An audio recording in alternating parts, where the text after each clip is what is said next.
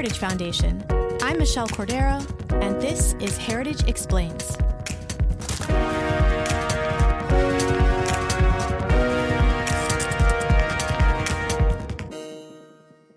Currently, there are 2.2 million people in our nation's prisons and jails.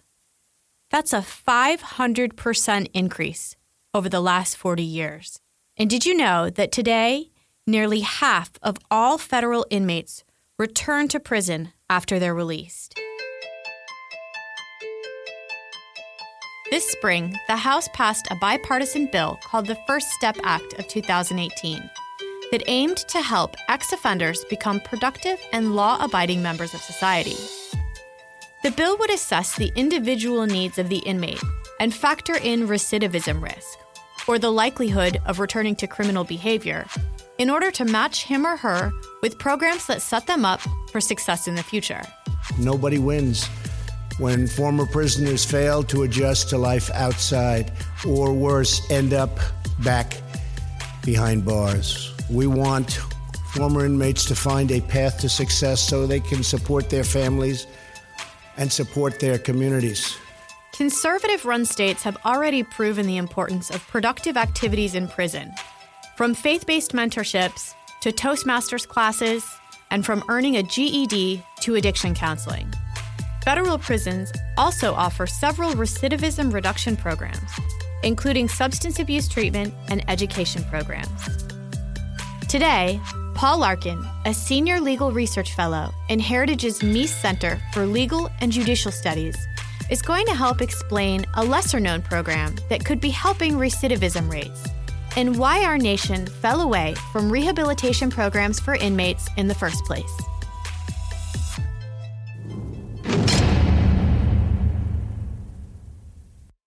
There are several possible justifications that have been advanced historically for the punishment of criminals.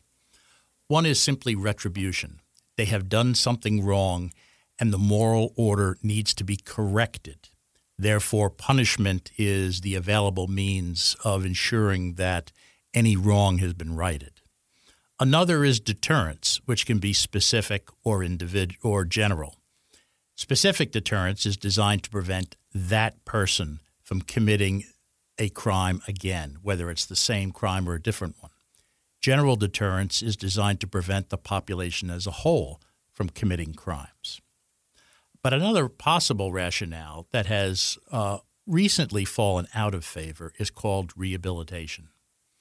The idea that someone has an errant soul rather than an ill body, but that if the person is trained how to live life properly, he or she will be able to walk the straight and narrow after the punishment is imposed. That theory became very prevalent in the 19th century. And that's why the early places of confinement, that is long-term confinement, were called penitentiaries. And that's so that people could do penance. The theory was that if someone read the Bible, for example, in contemplation and was in isolation, the person would be able to reform his, because most criminals are men, his errant ways. Unfortunately, rehabilitation has fallen out of favor recently. Most recently, the current and the predominant justification for punishment is incapacitation. The theory is that once a person is confined in a prison, notice they're not usually called penitentiaries anymore, they're now called prisons.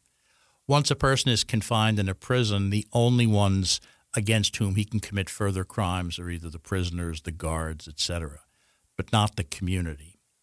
So incapacitation is designed to isolate offenders so that they can no longer commit crimes against members of the community.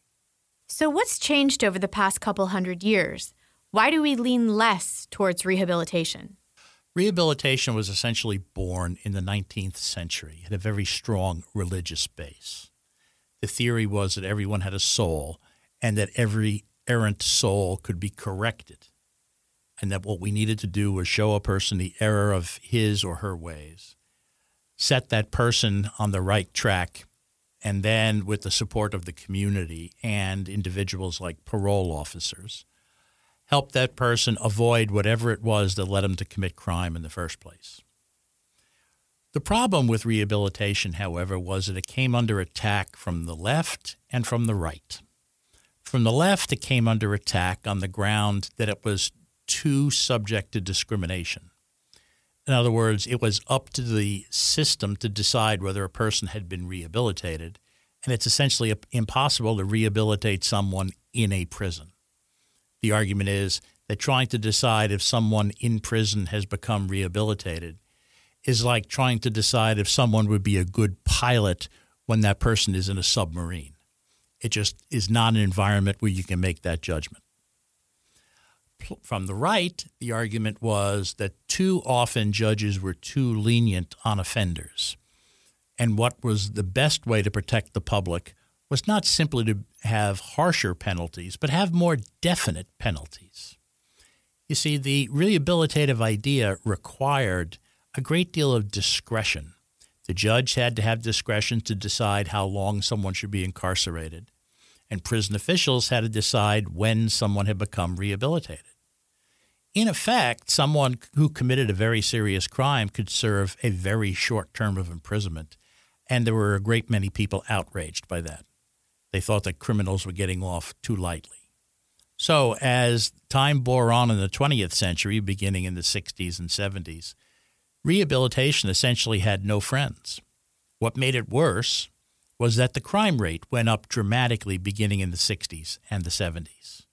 It's possible that the people who were in support of rehabilitation could have weathered the storm that was seen in society by the very different views as to whether rehabilitation was possible. But when you add in the massive increase in crime, particularly street crime that we saw beginning in the 60s, the storm became unweatherable and destroyed rehabilitation, at least as a general justification for punishment. What methods does our current system use to help inmates right now? Well, believe it or not, despite the fact that we have seen tremendous increases in the amount of money that we've spent on education, there are still a large number of people in society who can't read and write. A very simple program that is often used in prison is to train people to read, write, and cipher. It is essentially impossible to get a job today if you cannot do that. Believe it or not, there are also a large number of people that don't know how to manage a checkbook. These are basic life skills that you can teach someone. Now, someone who has these basic skills is never going to go on and manage a Fortune 500 company and is never going to become a physician. But there are a great many jobs out there. The construction industry is but one, where you don't need to have a PhD in order to be successful. But you will need the life skills necessary of how to make judgments about allocating your money for rent, for food, for commuting costs, and the like. And if you don't have those, you're going to wind up overshooting your mark, and you could wind up then turning back to criminal activity to make up the financial difference. So those are some of the activities that prisons can help teach people in that regard. Paul, I wanted to ask you about something you recently wrote about, and that's animal-assisted therapy. You believe that dogs have a role to play in rehabilitating offenders who are in prison for their crimes. What makes this type of rehabilitation different than from just learning life skills? Dealing with a dog, as people who are familiar with animals know, can bring out the best in us because of the way dogs are. I mean, my own personal view is dogs are the best proof of the existence of God. They love us unconditionally. They ask only to be loved in return. And for some prisoners, having a dog gives them a feeling of love that maybe they didn't have before.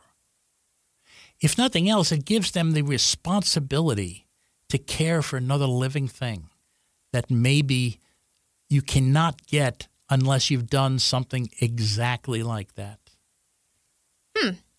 When did prisons first start using animals for this type of rehabilitation? Well, actually, as far as I've been able to learn, the first effort in this regard came not in a prison facility. It came in a mental facility, where one of the staff members noticed that the inmates who had been taking care of an injured animal had far better state of mind than the inmates who were in a different wing and didn't have any such responsibility. There were fewer infractions, fewer disciplinary problems. They required less medication, et cetera, et cetera. That the general quality of life was better, as well as the quality of the lives of the individuals. So they tried it out and did an experiment on a longer-term basis, and they found out that it worked. The people who had responsibility for an animal did better. Well, there was a woman who was a nun who actually had been a mental patient earlier on and thought that she would see if this could be replicated elsewhere. And among the places that wound up trying it out were different prisons. Now, generally, these programs involve dogs, but some can involve other types of animals. For example, out west, I know perhaps in Nevada, there is a program that involves horses as well. So there are more opportunities that we've seen now than just the ones that involve dogs. But as I think most people will say, they find that dogs are among the friendliest and most sympathetic, loving, and empathetic creatures that you can have. And they wound up working, at least in a very anecdotal sense. The bond that me and Fred have, that he came to a place that he finna be put to death. And I came from a place that was on the bad side. If Fred can have an opportunity to go to a good home and he can change an environment that we in, that make me want to change the environment that I'm in, and that means I can do better also. The program has changed me. It has showed me responsibility and taught me how to have patience. Those were the voices of prisoners who were able to participate in a program with canine cellmates in Atlanta, Georgia, that CNN highlighted. After hearing their stories, I couldn't help but wonder why we didn't see more programs like this. We'll find out why after this short break. Are you tired of the left defining what it means to be a feminist?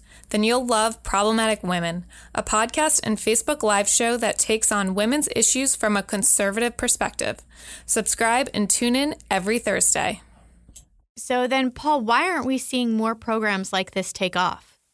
We don't, unfortunately, have hard and fast scientific studies that prove the value of these programs, what I've called prisoner dog programs.